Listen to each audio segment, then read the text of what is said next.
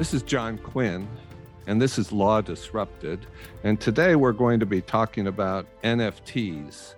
And we'll be talking with Joe Haig, who is a litigator, or I should say maybe these days a former litigator, who's very focused on technology and NFTs in the art world. He's the founder of Heni, H-E-N-I, which is a tech company in the art world that has as its mission to make art accessible and enjoyable to everyone by using technology. And we're also joined by Luke Nikas, who's a partner at Quinn Emanuel in the New York office. And he is head of our art world practice, our art litigation practice, and is probably one of the foremost art litigators in the world. So Joe and Luke, thanks very much for joining us to talk about this very interesting subject of NFTs. We hear so much about NFTs these days, something that probably nobody knew what they were 2 years ago. And now today, people either think they know what they are or know they don't know what they are, but everybody's heard about NFTs. Maybe we could start with you, Joe, and perhaps you could just give us an explanation of what is an NFT. We all know now what it stands for, non-fungible token, and it's really something that exists on the blockchain, which you can own and thereby with your password seed phrase pass to other people as a sale. So it's really a means of owning something digitally. And there are several types of NFTs that have really come to prominence in the past year. It really kicked off with art, but now, actually it probably kicked off with either art or sporting NFTs through NBA Top Shots. And now there are other genres of NFT, from music to potentially, being able to use tickets for club membership or concerts. But so far, historically, it's been art, music, sports, and probably some other things I've missed out. But, it's a digital ownership really on the blockchain. Well, what does that mean in practice, digital ownership on the blockchain? And how is a non-fungible token different than a fungible token? On the Bitcoin blockchain, all you can have are fungible tokens that are called Bitcoins. On the Ethereum blockchain, you can have things that are fungible called Ether, they're all the same. Or you can have things like smart contracts and non-fungible tokens where each one is unique. It can be unique because each image is unique or each one has a number. And so that's the real difference. It's literally in the word non-fungible. So they're all unique. They may be very similar, but they're different, as opposed to crypto assets that are all essentially, they're not called this, but they are essentially fungible tokens. I hope that answers your question. So you say it's a form of ownership. How should we think about that? When you say it's a form of ownership and you talk about the blockchain, could you explain that a little bit more? Yeah, we're all lawyers on this podcast, and it really raises questions what ownership is. And for me, you can prove that you own this little bit of code, this token on the blockchain, and that often refers to an external image or video that's stored somewhere else. And you've got the right, through the control of it, through your passwords, to be able to do things with it. There's normally only 2 or 3 things you can do with it. One is to transfer it to someone else. And the other is to transfer it into some loan agreement, which is becoming more and more popular with NFTs, where people can actually pledge them against, loaning money and paying interest, so they can be used. But basically, it's ownership in that you can sell it or borrow against it. And there's another thing which isn't so legal in a sense. It's not a legal concept, but you can show off to the world. And that's quite important in the NFT world, that you can brag about it. But ultimately, you can own this little video, which can also be on YouTube and available for everybody else in the world to enjoy. But you say you own it because you've got the right to transfer it to somebody else. Ownership, as I'm sure Luke will tell us, because he's an expert in intellectual property as well in this area, doesn't mean you own the IP right. Just like when you own a painting, it doesn't mean that you own, the copyright in the painting. So Luke, that raises the question, when you buy an NFT, what is it that you are getting? And how does that play out in terms of traditional intellectual property principles, things like copyrights and trademarks and the like? What is it that you get? One of the biggest misconceptions about NFTs, and this I think arose out of some enormous publicity related to the $69 million sale of Beeple's artwork at Christie's, minted through an NFT, is that the NFT is the artwork. for example. It is the image. It is whatever you're looking at on the screen. It is the video of the goal in the soccer game.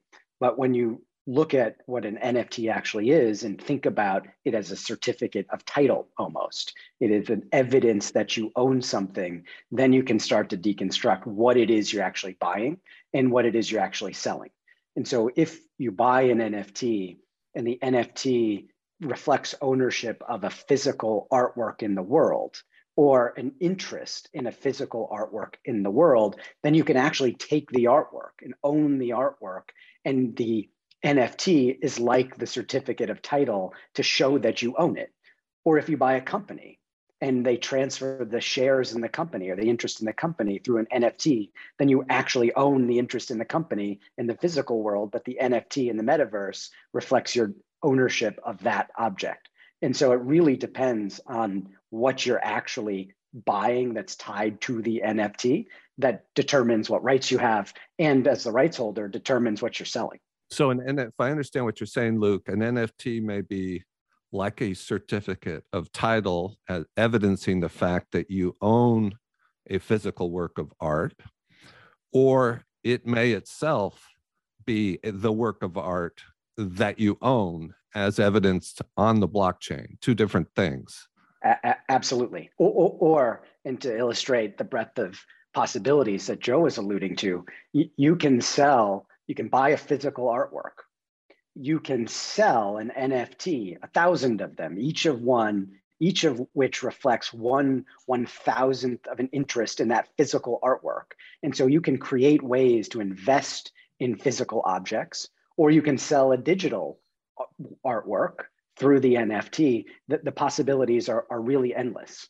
Well, when you purchase an NFT, one of these images that we've all seen, that Bored Ape Yacht Club, or the image that Beeple sold at auction for over $60 million, does the purchaser get an ownership interest in the copyright to that image? Usually they don't.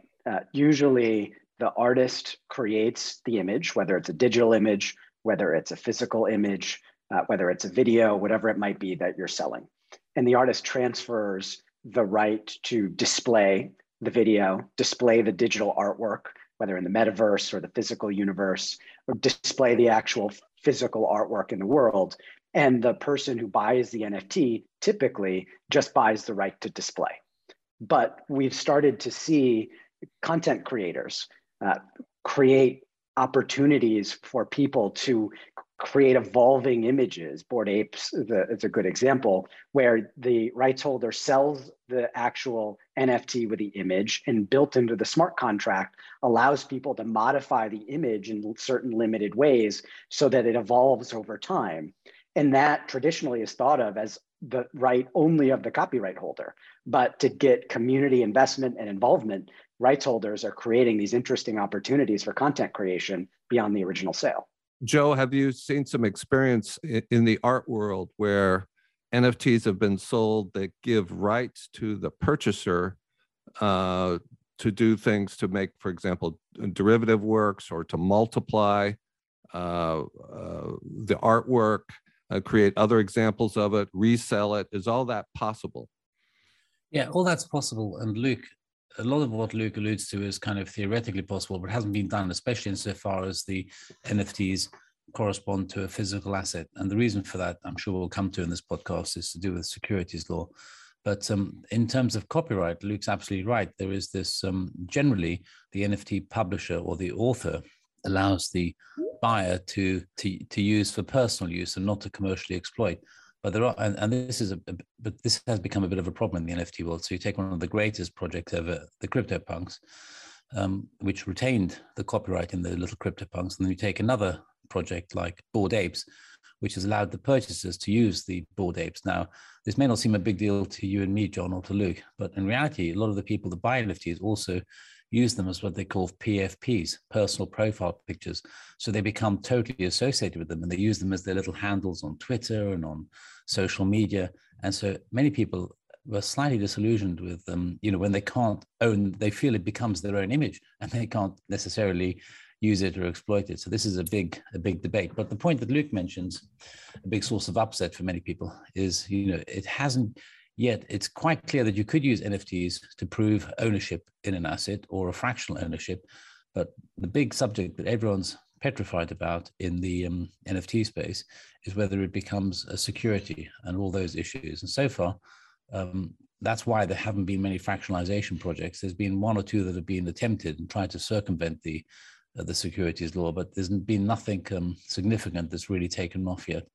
And in the art world, it hasn't really happened. It's easier if it doesn't represent a fraction of an asset, but if it's really a receipt for an asset, it's arguably less problematical. But it hasn't really. Most of the NFTs in the art world are straightforward NFTs of art images that you're buying and selling without the complexities of, an NFT representing ownership in something else outside of that image. Well, let's get to regulatory and securities issues in particular in just a moment. But you say there's some disappointment sometimes on the part of NFT purchasers that they don't realize what rights they have or what rights they don't have. How would a purchaser know? And where are these rights embodied? Are there some, is the equivalent of a shrink wrap license or terms of service or something? If you're buying something and you want to know what intellectual property rights am I getting when I purchase this NFT, is there some place you can go to learn that? And normally when you buy it and when off the site, there will be a terms of service which you agree to as part of the purchase of the issuance of the NFT. I think it might get more complicated on secondary market places where people can forget what the original terms were that were binding that. But normally there's terms of service which you agree to when you buy what you're buying. And I think part of the issue, John, is that there are two layers oftentimes between the buyer and the original rights holder. So let's say you buy an NFT on OpenSea or another platform, and you look to the smart contract, you look to see, you're the diligent buyer, you look to see what it is you're buying, and you're comfortable that the terms of the transaction are what you really want to buy and what you think you're buying. But it turns out that the person who minted that NFT tied to that image or artwork doesn't actually own the rights that they've described in the smart contract because they're actually owned by the original artist who never transferred the copyright. And actually breaking through that first layer to the second layer to see if the original rights holder transferred any rights on the blockchain is oftentimes impossible because that first transaction likely didn't take place on the blockchain. It would have taken place in the physical world. And so there's a real problem of transparency and peeking behind the NFT to ensure that the rights you're getting under the smart contract are rights that person had the ability to transfer. And we've actually seen cases in our firm where that's happened. Someone minted an NFT. The NFT described the asset with specificity. And if you were buying that NFT, you'd feel comfortable that the NFT reflects the rights you want. But it turned out the person who minted the NFT did not have the right to mint the NFT reflecting ownership of those rights because they weren't owned by that person. Yeah, I mean, you've had litigation like that, and there's been some relatively famous litigation on these subjects, from Miramax suing Tarantino, whatever, I don't know what the outcome of that's going to be, from Hermes suing somebody who calls himself Maison Rothschilds for creating Meta Birkin handbags.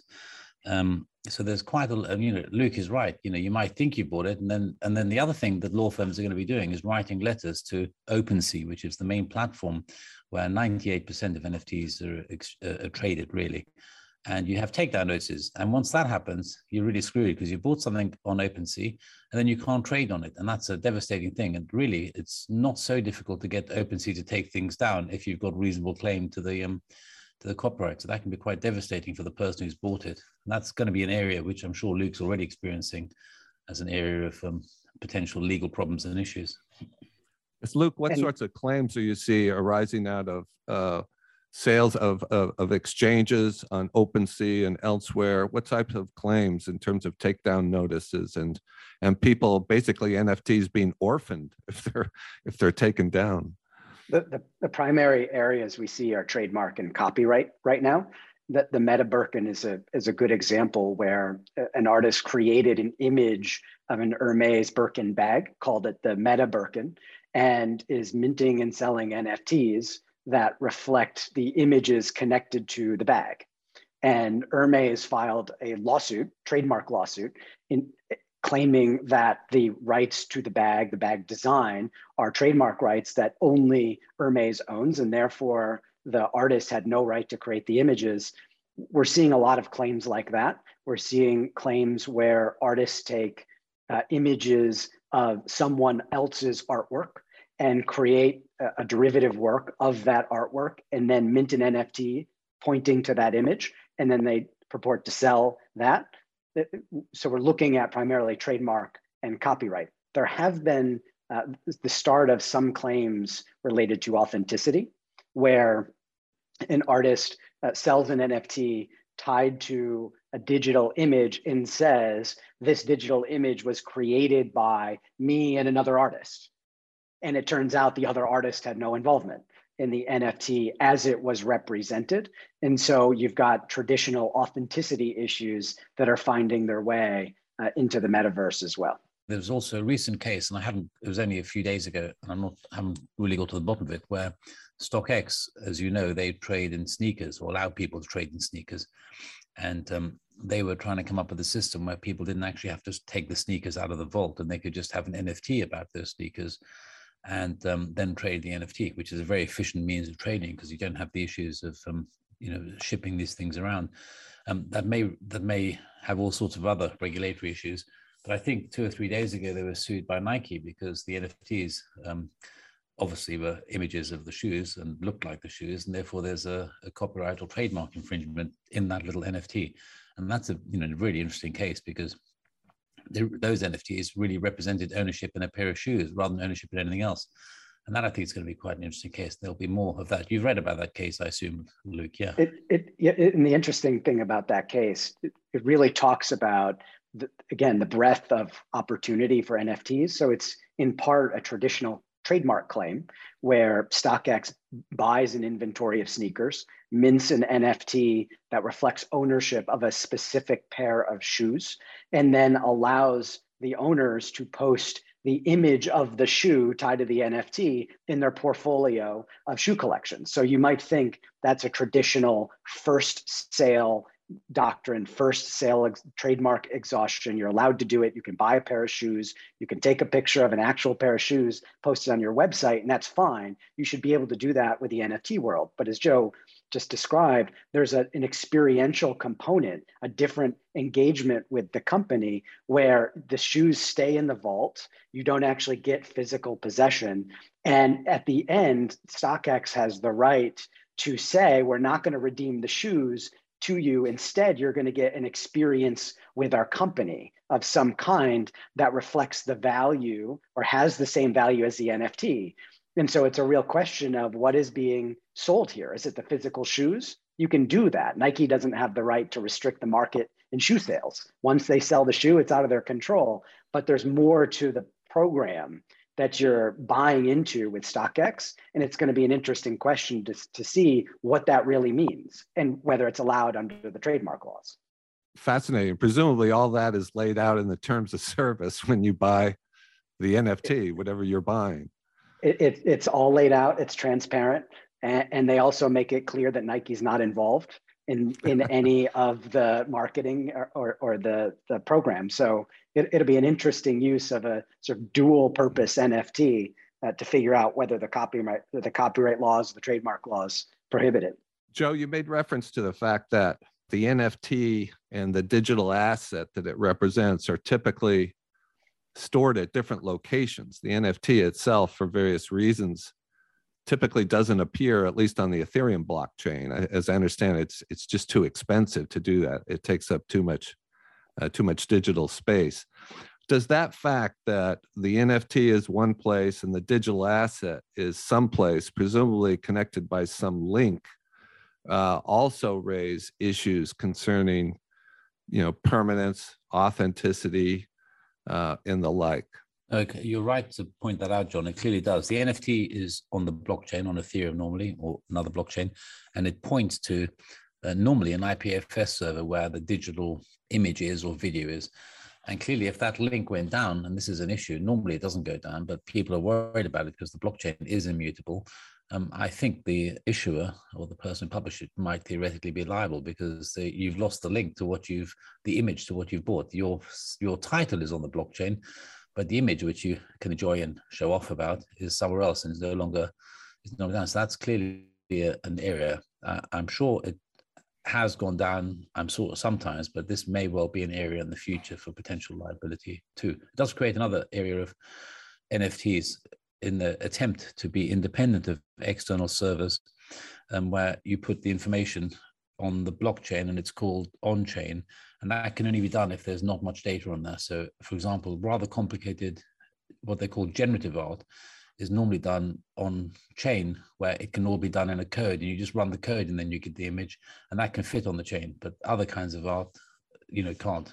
I mean, it raises a number of questions. If whatever the internet address where the actual digital asset, the image is stored, whatever service is supporting that, if they go out of business, if they lose it, if they're hacked, and that link is broken, then your NFT is essentially gone forever. Yeah, I mean, theoretically it is. You still got the NFT, but it doesn't link up to an image. You can't find it. Yeah. It's like, it's like the laptop with the Bitcoin that somebody lost in a rubbish heap somewhere in the UK. Yeah, that's right. So that is the issue. The IPFS is in a way a decentralized place too, where there's lots of people keeping this service alive in the true spirit of crypto in a decentralized way. But ultimately, there needs to be a server, probably is a server behind somebody who's putting it out there. So it could go down. You're right. And that is a problem. It could go down. It could be, and presumably can be hacked. It could be, yeah. It's rare that it happens. And I think it's hard for it to happen because of the decentralized nature. But there is that fear and possibility that, the image that you've bought is no longer available in the place you thought it was. Legally, I don't know if you still got the ownership of something, but the image has moved somewhere else. Right. Whether the ownership still has value, even though the link it's pointing to doesn't exist. These are all questions we've yet to see, determine. Floating around in the metaverse somewhere. Luke, you were going to say. Yeah, and I think when you come back to center and you ask, what is the core value of an NFT? What is it that we are buying into? It's this immutable form and evidence of ownership that is so important to the survival and to the value of the entire enterprise. And if you can separate out, and if this does become a real risk, separate the evidence of ownership from the thing being owned, the thing that you're buying, then that creates real liability risk on the front end from the people selling and real risk to the purchasers. And part of it is, are we going to price this into the values of the transactions? There's always risk of transaction, so we price it in. But then in the physical world, it's easier typically to recover, to find the physical thing, and then you can sort out ownership disputes in court.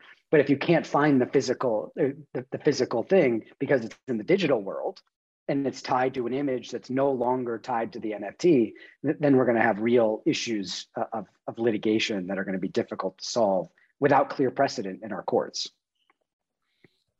Well, in this discussion, we've identified a number of different legal risks associated with NFTs. But I mean, after all, thus far, the NFT marketplace seems to be thriving and seems by and large to function pretty well. But if somebody wanted to be careful about what they were buying and wanted to get some comfort about security, immutability, authenticity, that they were buying, that whoever was selling to them had the rights that they had. Is there any way that a potential buyer can conduct any due diligence, as it were?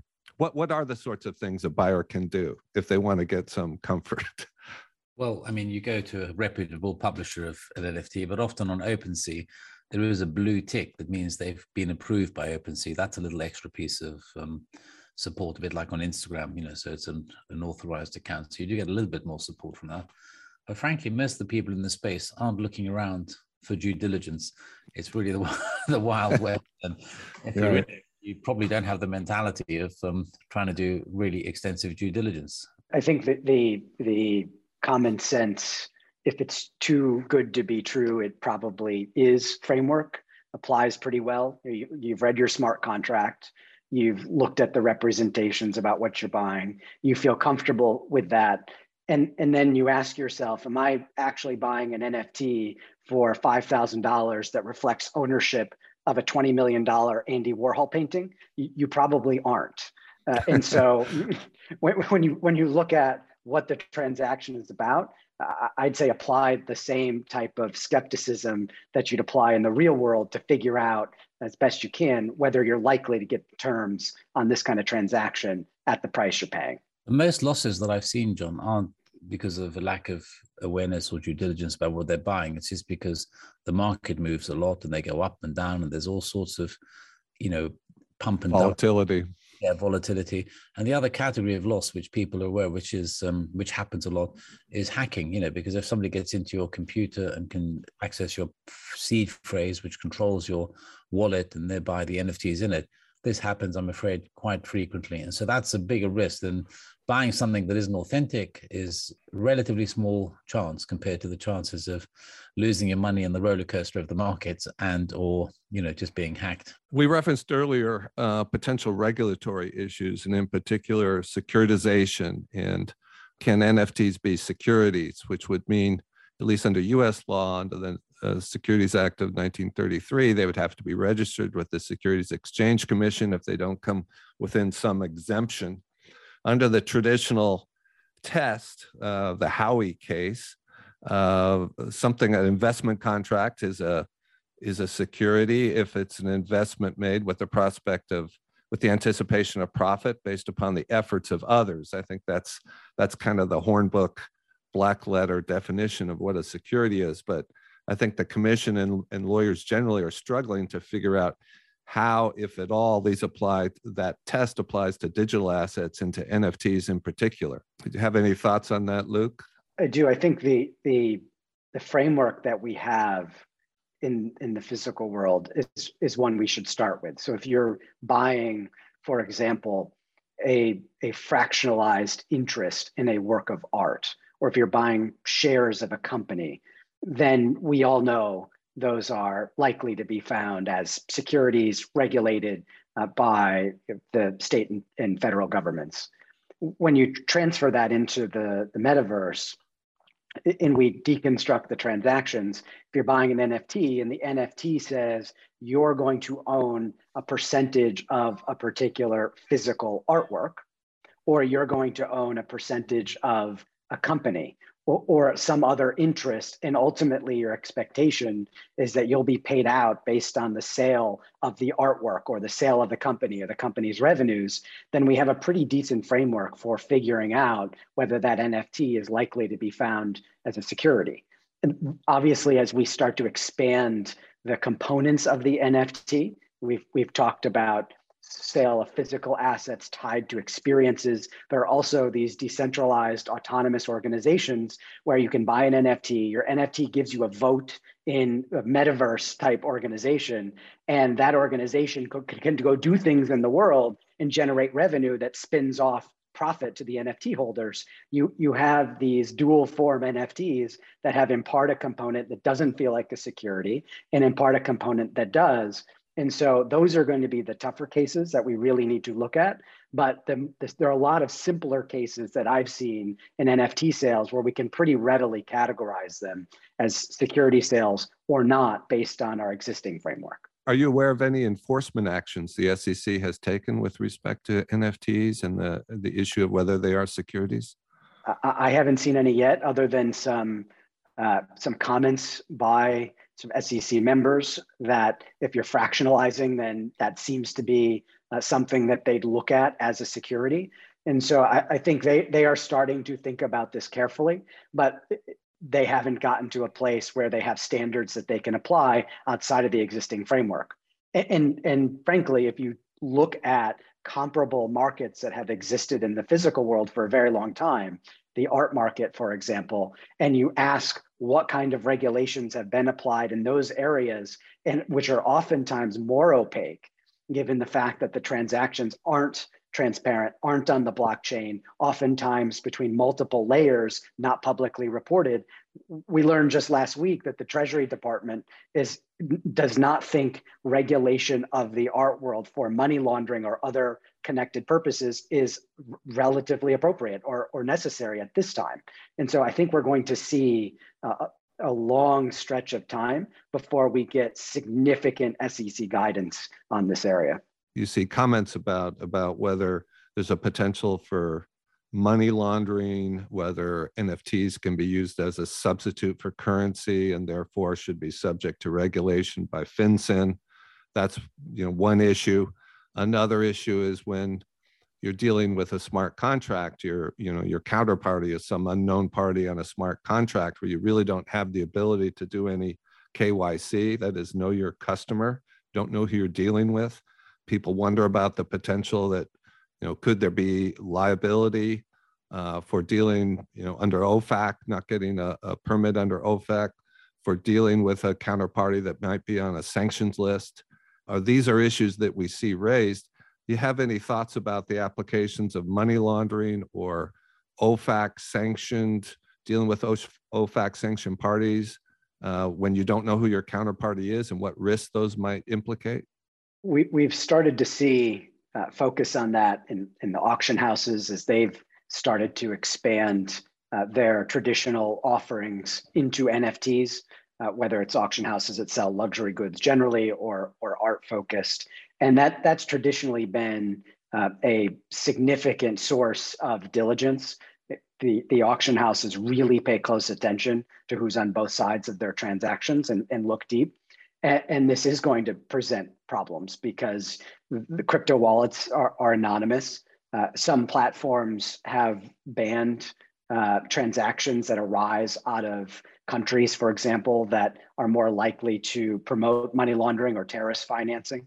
And so this is going to present a diligence quagmire for people involved in these transactions and companies involved in these transactions. There's no clear answer yet, given the anonymity and the barriers to learning more about who's involved in these transfers.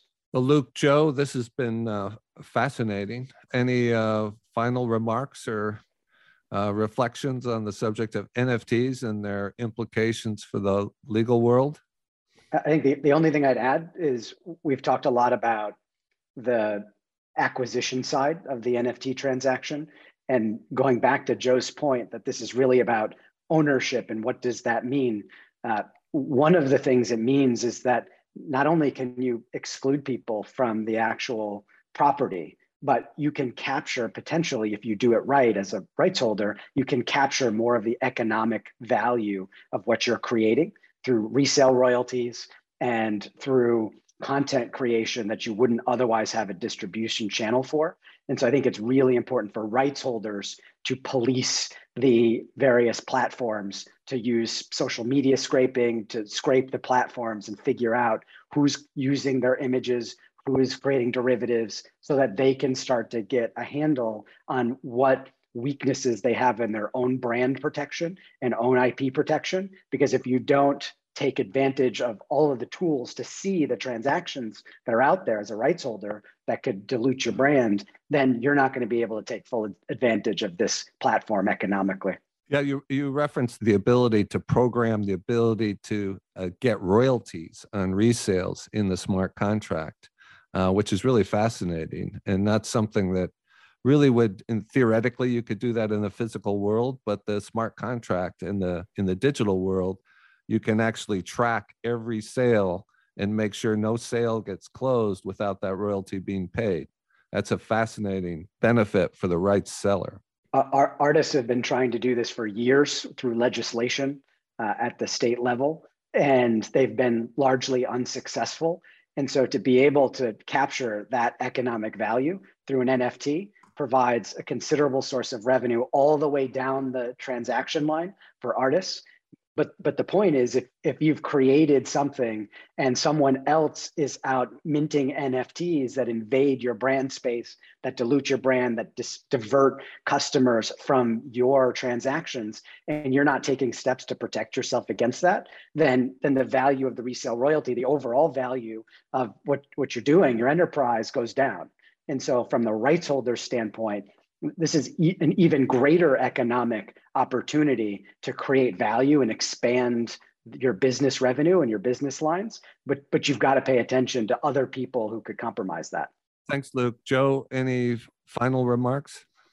I would say that this really is a fantastic revolution, and the law is way behind where the crypto people are and where the NFT place is. And one of the problems we have is we're trying to apply law that doesn't really easily apply to this situation. Now, one can say, well, it does apply. We can apply by parallel and by extension and by analogy. That's why it's so confusing for lawyers and clients to really get to the bottom of what might happen here. And the areas where the law touches on, we've summarized it in this, in this podcast, but it covers DAOs to securities law, and within securities law, there's the matters of issuance, there's marketplaces, there's market manipulation, there's potential influencers being used. It's a huge area. There's the IP area, and there's another area we haven't touched upon is the taxes and sales taxes and KYC, because fundamentally, the whole of crypto and NFT was born out of a revolution against the establishment and against central bodies and institutions telling people and controlling people what to do. It's meant to be decentralized. This is why Bitcoin was created, and after it, Ethereum. And one of the the fundamental principles of NFTs and crypto is the decentralized nature of it and how people can hide in a way and have wallets. It's in a way it's all open, but another way it's all rather opaque because you don't know who's behind everything, and that tension is going to really create all sorts of problems for regulators and users, and it's going to be a legal minefield. But having said that, this is really changing the world. This is like the railroads coming in the 1830s and 40s. It's a fundamental structural shift to our society, and I think we're just gonna have to watch it unfold. I think it's a very exciting thing. I think it's a great thing. It's fascinating, absolutely fascinating. Luke and Joe, thank you very much for this very enjoyable and interesting discussion. You've been listening to Law Disrupted with me, John Quinn. You can sign up to receive an email when a new episode drops at our website, lawdisrupted.fm. If you enjoyed the show, please share a link on social media and follow @JBQ Law or @Quinn Emanuel. Thank you for tuning in. Well, wasn't that amazing? It was created and produced by Podcast Partners. They're really lovely people and rather good at all this podcasting guff. Find out more at podcastpartners.com.